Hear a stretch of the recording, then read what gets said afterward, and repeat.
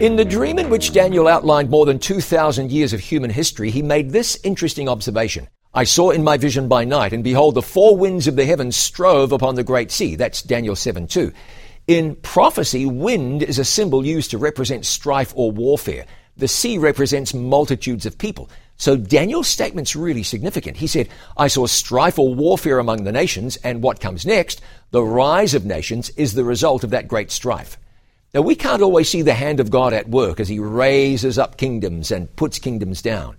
We might not always be able to understand historical developments, but we can know that God knows. Nothing escapes his view, and God is steadily leading the planet to the second coming of Jesus. We see events when what we ought to see is the hand of God shaping history. I'm John Bradshaw for It Is Written.